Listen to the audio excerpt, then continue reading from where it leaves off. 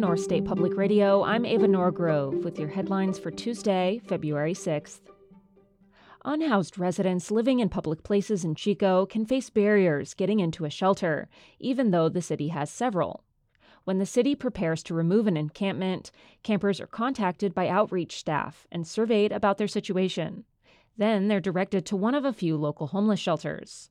The Genesis Pallet Shelter site is one that's operated by the local housing nonprofit Jesus Center in collaboration with the city. Executive Director Amber Abney-Bass says Genesis is a low-barrier shelter. When you have a low-barrier shelter, you are precluded from drug testing, but the rules are that you cannot have drugs or alcohol on the site. The site also does not conduct background checks. But unhoused residents who want to voluntarily enter the shelter outside of an enforcement action have to call a phone hotline, leave a message, and wait for someone to reach out to them. Abney-Bass says the hotline has received hundreds of calls, and Jesus Center staff try to contact everyone. But she didn't have an estimate for how long an unhoused person might wait if they called today. For more about other homeless shelters' entry policies and the challenges unhoused residents face when looking for a place to stay, visit our website, mynspr.org. And in other news, more than 40,000 households in the North State lost power over the weekend due to recent storms.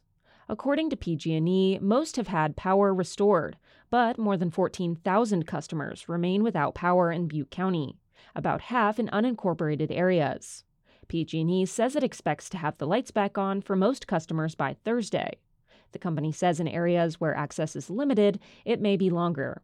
PG&E says this weekend's storm was one of the top 3 most damaging single-day storms on record. And as cities and counties come to terms with the aftermath of the atmospheric river that hit the state, many people are reminded of the successive storms that marked the winter of 2023.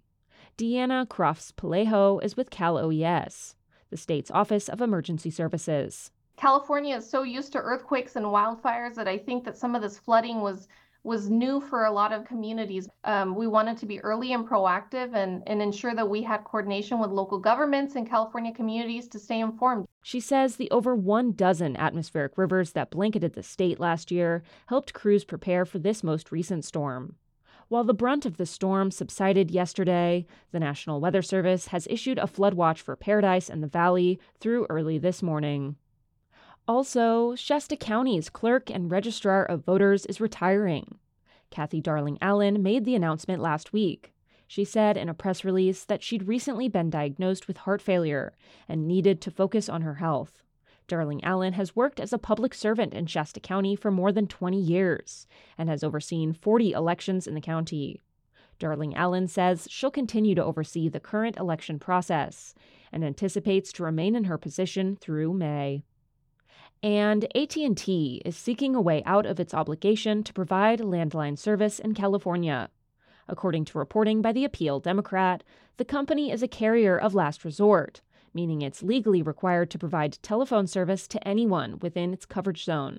If AT&T's request is accepted by the California Public Utilities Commission, the company would provide service throughout the legal process, plus an additional 6 months. After that, customers would be transitioned to another provider.